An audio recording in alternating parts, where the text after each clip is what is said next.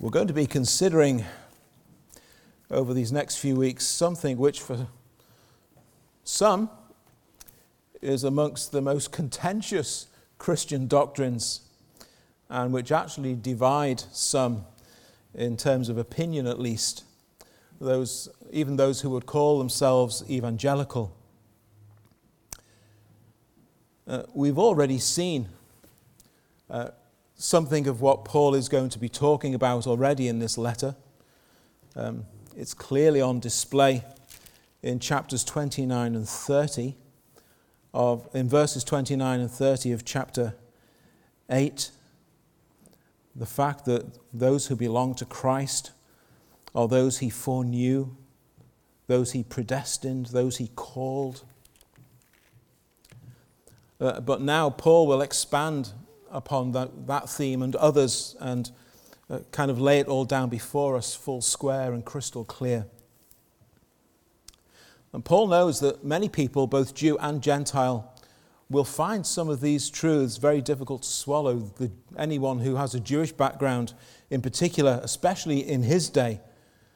And so he provides answers and explanations and examples and addresses all the kinds of questions and objections that he knows people are wanting to raise, or which will at least rise up within their own hearts about these things that he's about to teach us, including how all of these things relate to the Christian church, how all of this fits together.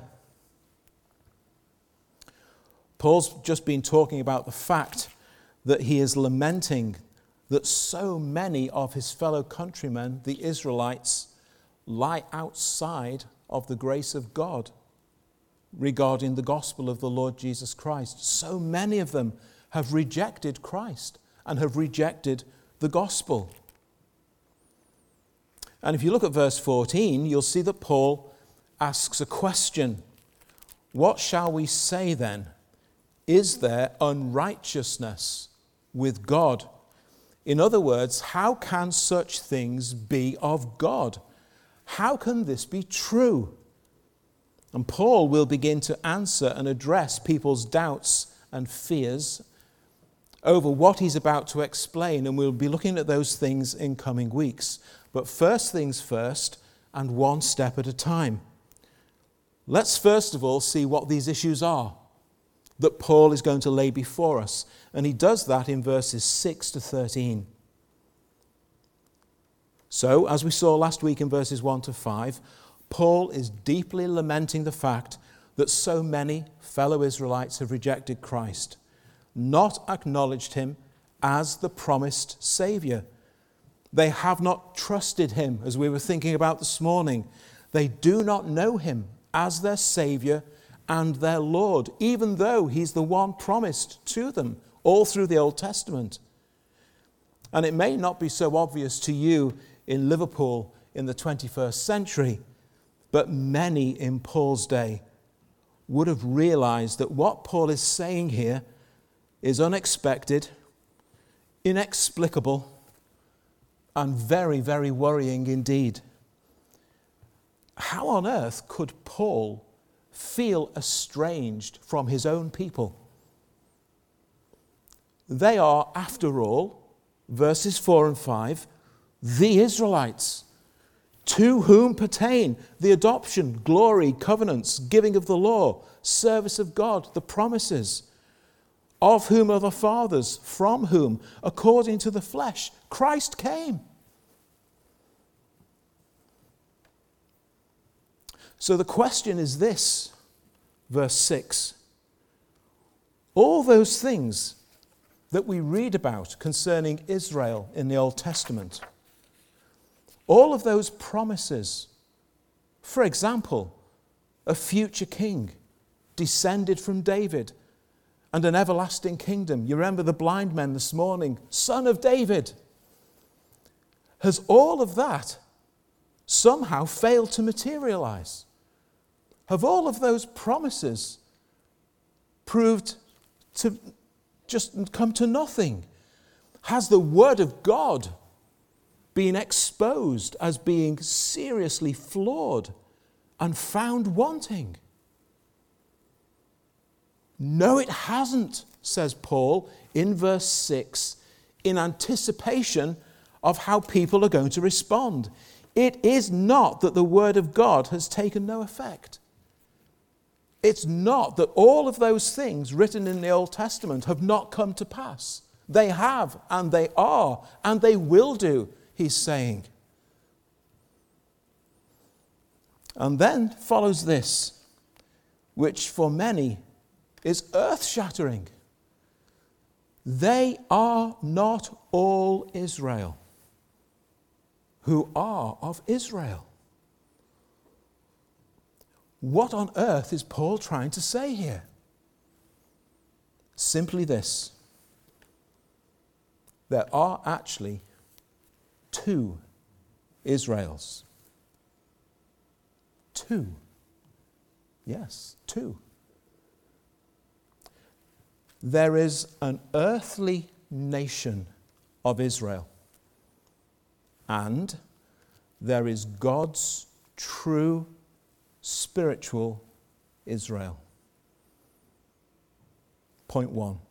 There is an earthly nation of Israel. There is God's true spiritual Israel. They are not all of God's true spiritual Israel who are of the nation of Israel. Those who are of Israel, Israelites by means of physical birth, blood relatives of Abraham, Isaac, and Jacob, men and women and boys and girls who, like Mary and Joseph in Matthew chapter 1 and in Luke chapter 3, can trace their family tree all the way back through the Old Testament. And all the males in their families have all been circumcised on the 8th day and so forth. You see how he puts it in verse 7. You think that because you are the seed of Abraham, in other words, physically descended from Abraham, this qualifies you to consider yourself to be a child of God. But it doesn't. What? Now, the impact that this would have had on a first century Jew is completely lost on us Gentile Scousers in the year 2022. But this is shattering news for a Jew, not a child of Abraham. No wonder Paul and the early church were persecuted by his fellow Jews. This is scandalous for a Jew to hear. Of course, Paul has already touched on this in this letter, back in chapter 2 and in chapter 4. In chapter 4, he's already explained it's not about having Abraham's blood in your veins. It's about having the same kind of faith that Abraham had in your heart. It's about being a true believer. In chapter 2, he says this: he is not a Jew who is one outwardly, nor is circumcision that which is outward and in the flesh. He is a Jew who is one inwardly, and circumcision is that of the heart, in the spirit.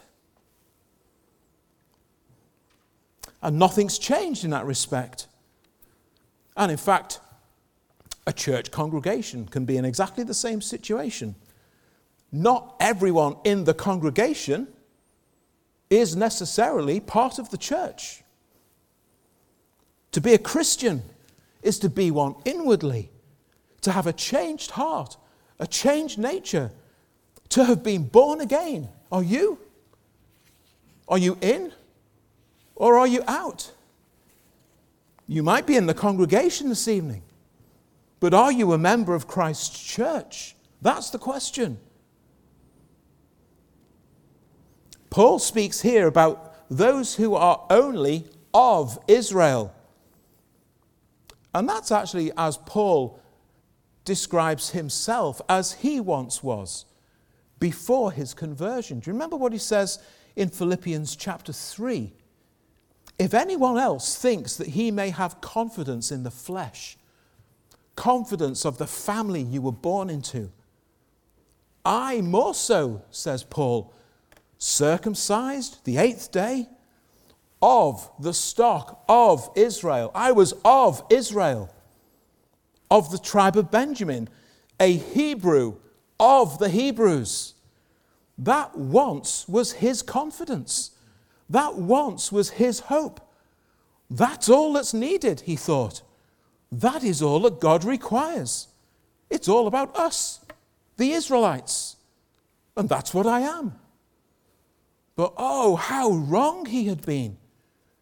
But he sees it now. He understands it now. They are not all Israel who are of Israel. There is another Israel, aside from the physical nation. God's true, spiritual Israel. So there's of Israel, the nation. Within that Israel may be found God's true Israel. There are those within the nation who are true believers, but they're actually in the minority. And interestingly, in Galatians chapter 6, verse 16, Paul refers to the church as the Israel of God. This true spiritual Israel and the church, they're actually the same thing. They're not two separate identities. And more on that as we make our way through the next few chapters in this letter. And many will be thinking, Paul, you're going to have to explain this to me a little bit more. And he understands that, and so he does. It's got nothing to do with physical birth, he says. That's not what makes you a child of God. Look at verse 8. Those who are the children of the flesh, these are not the children of God. It's the children of the promise who are counted as seed. It's about those to whom the promises were made and given. But God gave his promises to Israel, someone might say. Yes, says Paul, but which Israel? Of Israel, the whole nation? Or his true spiritual people? So the first thing he points out is, he says, it's not about to whom or of whom you were born. Physical birth has nothing to do with it. It's about to whom and of whom the promises were made and given. The children of promise, verse 8. It's about the word of promise, verse 9. Now, when you read through the Old Testament, it actually is very obvious and clear that not all of Israel are God's true Israel. It's brought home to us many times and in many ways. It's particularly evident in the way that so many Israelites in the Old Testament die in sin and in unbelief, and sometimes under the clear and direct judgment of God. Now, think about the children of Israel who came out of bondage in Egypt. The nation of Israel. What do we read about those people who came out of Egypt in Numbers chapter 32? We read this. The Lord's anger was aroused that day, and he swore an oath, saying, surely none of the men who came up from Egypt, talking about the Israelites, none of them from 20 years old and above shall see the land of which I swore to Abraham, Isaac, and Jacob. So that promise that I gave to Abraham, that land flowing with milk and honey, all of these generations are never going to see it. The reality being the promise was never for them. They are not the children of promise. Why? This is verses 10 to 13 of Numbers 32. Because they have not wholly followed me, except Caleb and Joshua. They have wholly followed the Lord. So the Lord's anger was aroused against Israel, and he made them wander in the wilderness 40 years. So why did it take them 40 years to do a journey that should have only taken months? God made them wander in the wilderness 40 years until all the generation that had done evil in the sight of the Lord was gone. And this is his own nation that he's talking about. These are Israelites he's addressing. These are Israelites he's dealing with. Because not all who are of Israel are God's true Israel. Caleb and Joshua were. The bodies of hundreds of thousands of Israelites were buried in the wilderness. They were of Israel, but they were not Israel. And having led the people to the land of Canaan, Joshua had to rebuke the people over their sin and over their idolatry, and made clear God's judgment against them. You can read about this in Joshua 24. And then there's those famous words that Joshua has to put to them. Choose for yourselves this day whom you will serve. Surely he shouldn't have to say that to them. Shouldn't they know who they ought to serve? Shouldn't it be in their hearts who it is they're serving? Well, it should be, but it isn't. As for me and my house, says Joshua, we will serve the Lord. But he has to put that strong exhortation to the nation. Why were such rebukes necessary? Well, it's because even then, not all who were of Israel were God's true Israel. And the history of the nation, you read through the historical books in the Old Testament, Joshua, Judges, Samuel, Kings, Chronicles, and so on. Their history is littered with examples of horrendous idolatry and immorality, as many of you know. It's clear that there were many in Israel. They enjoyed all kinds of blessings and privileges, the kinds of things that Paul talks about there in verses 4 and 5 of Romans 9. What blessings they enjoyed. But they never believed in or trusted in God or loved God the way a true believer loves God. Because being of God's true Israel is all about being a child of promise. Being in that group to whom and of whom those promises were given. Well, exactly who was that? How exactly does that work then, Paul? Well, he gives us some examples. And so this is our second point. God's promises concern his true spiritual Israel, not the nation of Israel. Let's begin by thinking back to Genesis chapter 22 and verse 18, where God said to Abraham that in his seed all the nations of the earth shall be blessed. It's not going to be just about Israel. It was never going to be just about Israel. All the nations in the earth are going to be blessed through what I am going to bring through you and your descendants, Abraham. And again in the book of Deuteronomy, God repeatedly tells Israel that what he desires from them, what he's looking for in them, is wholehearted love from them towards him. But again and again, that is completely absent amongst the Lord's people.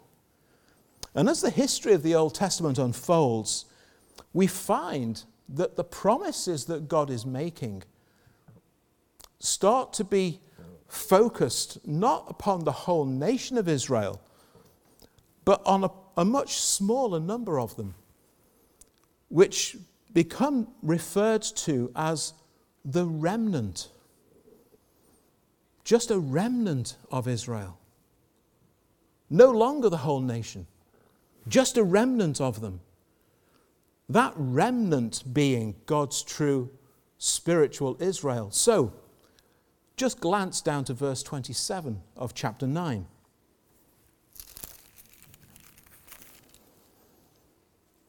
Though the number of the children of Israel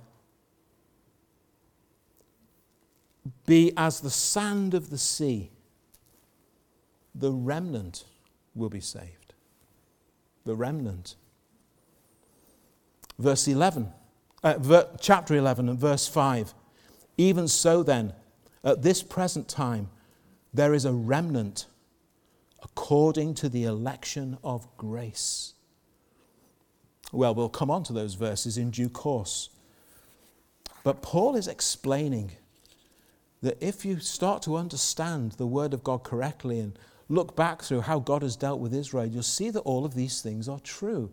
The issue that Paul brings to our attention here is that the promises that God has given to Israel in the Old Testament are not as all-embracing for the nation as you might suppose them to be.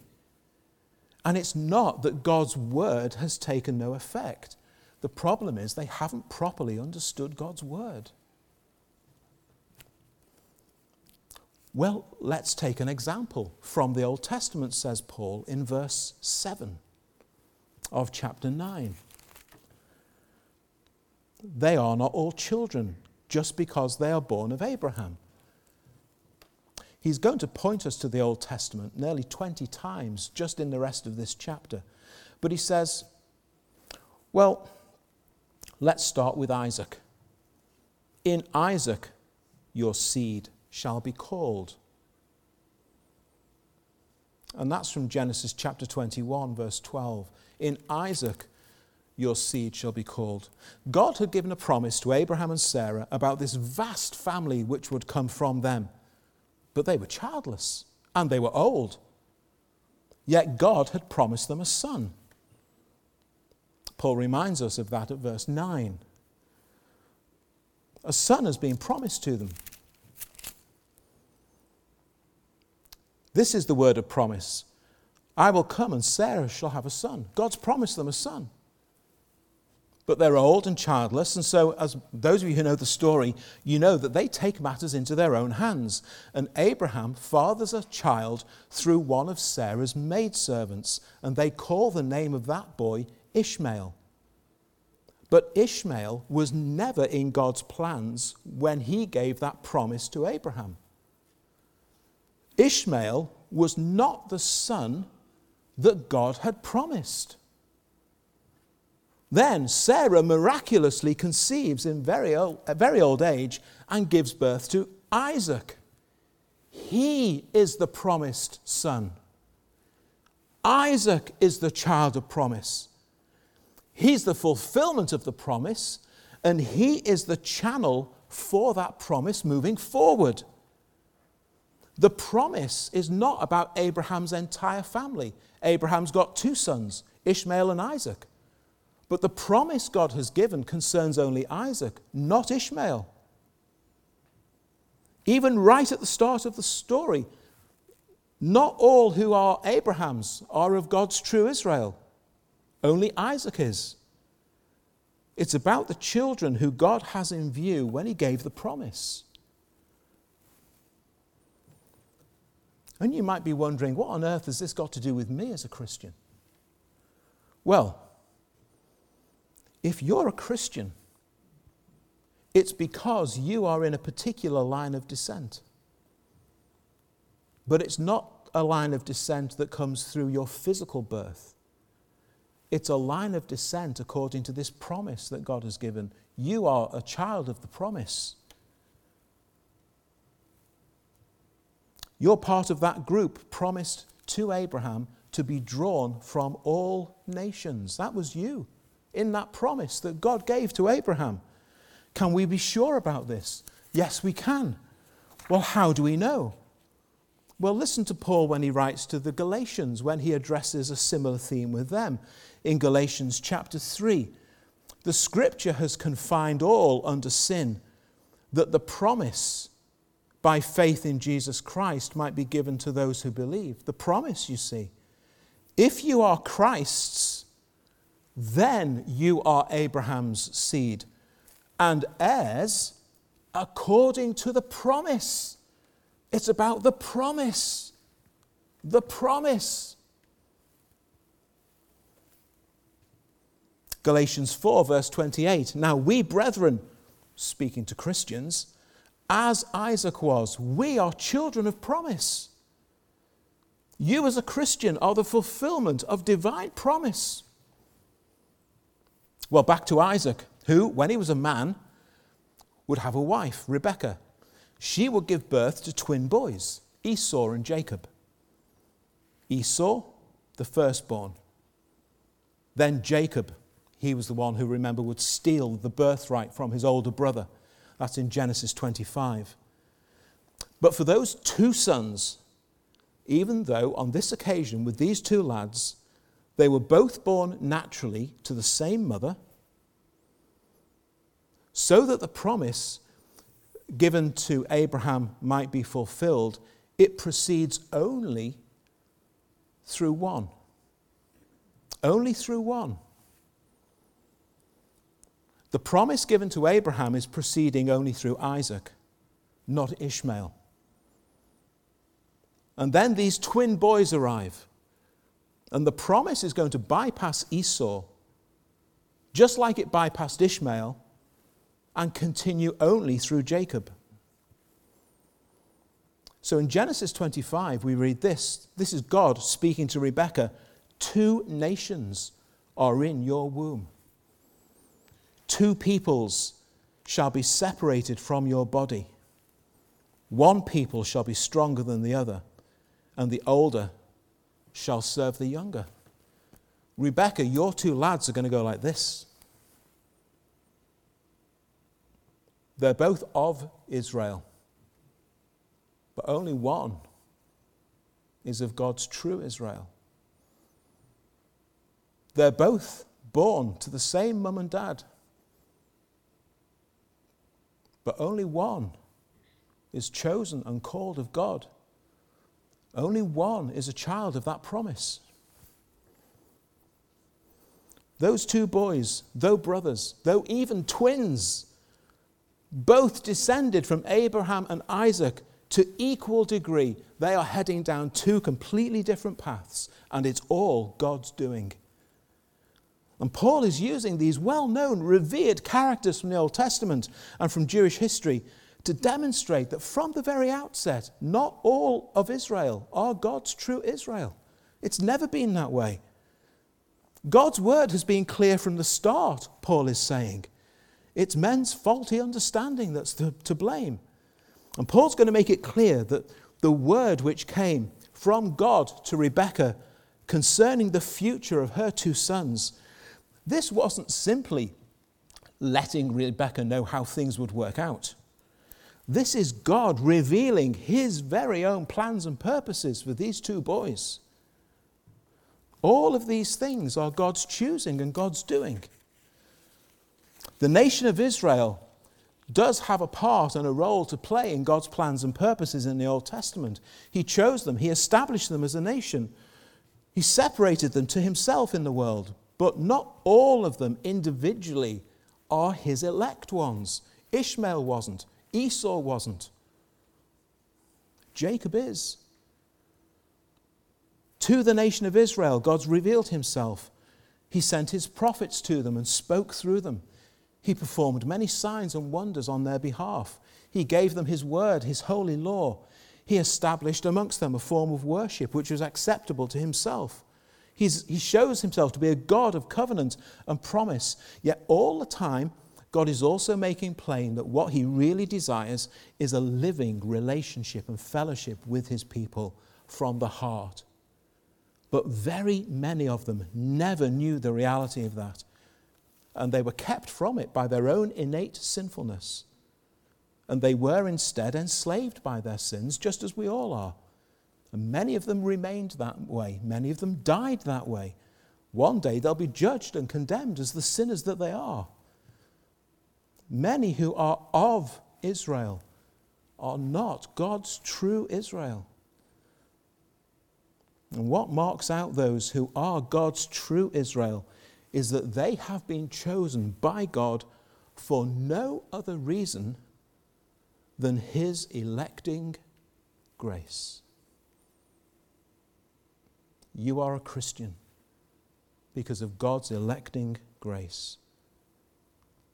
And this is our final closing point. God's true Israel are his elect ones, chosen by him. And Paul expounds this as he asks us to consider Rebekah and her two boys, Esau and Jacob, twin lads, both of them Israelites by birth. And rather than the firstborn, Esau, taking the primary role in the family, as is the custom, it would be Jacob, the younger brother, who would assume that position. Why? Well, Paul makes it clear the reason for it is that God determined that beforehand for these two boys. The language is stark, isn't it? Many Christians stumble over these verses because they simply refuse to believe that God could act like this. And if that's you, well, I'm sorry, but you've invented your own version of God, and you're rejecting the God who reveals himself in the Bible. Jacob I have loved. Esau I have hated. Now that's strong, isn't it?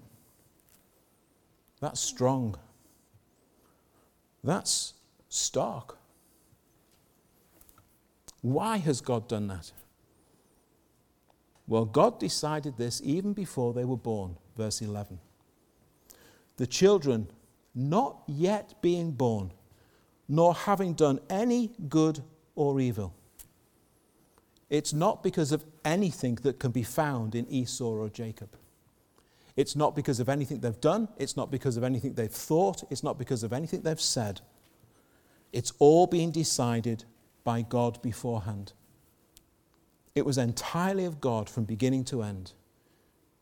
He chose this for Jacob, and he chose Jacob for this, but Esau for that. And certain objections arise in some minds straight away. How can this be just or fair? Is there unrighteousness with God? Verse 14. Well, Paul anticipates such objections and replies to them, and we'll look at that further next time. Who knows how long it took the apostle to really find that he could accept these truths, given what he says of himself as the Hebrew of Hebrews, who he used to be. What a work of grace it's been in his heart and in his mind to turn him around to see these truths and then to be able to teach them. But for this evening, remember this, the Bible teaches us about God's electing grace. Ishmael, Esau, they were sinners.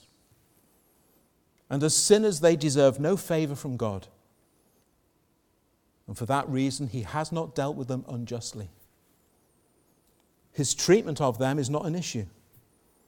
His treatment of them is not unjust or unfair. The truth is that sinners are happy in their sins. They love the darkness rather than the light. Isaac, Jacob, they too are sinners. But they become the object of God's electing grace according to his purpose and for no other reason. It's all hidden in God. Not all who are of Israel are God's true Israel.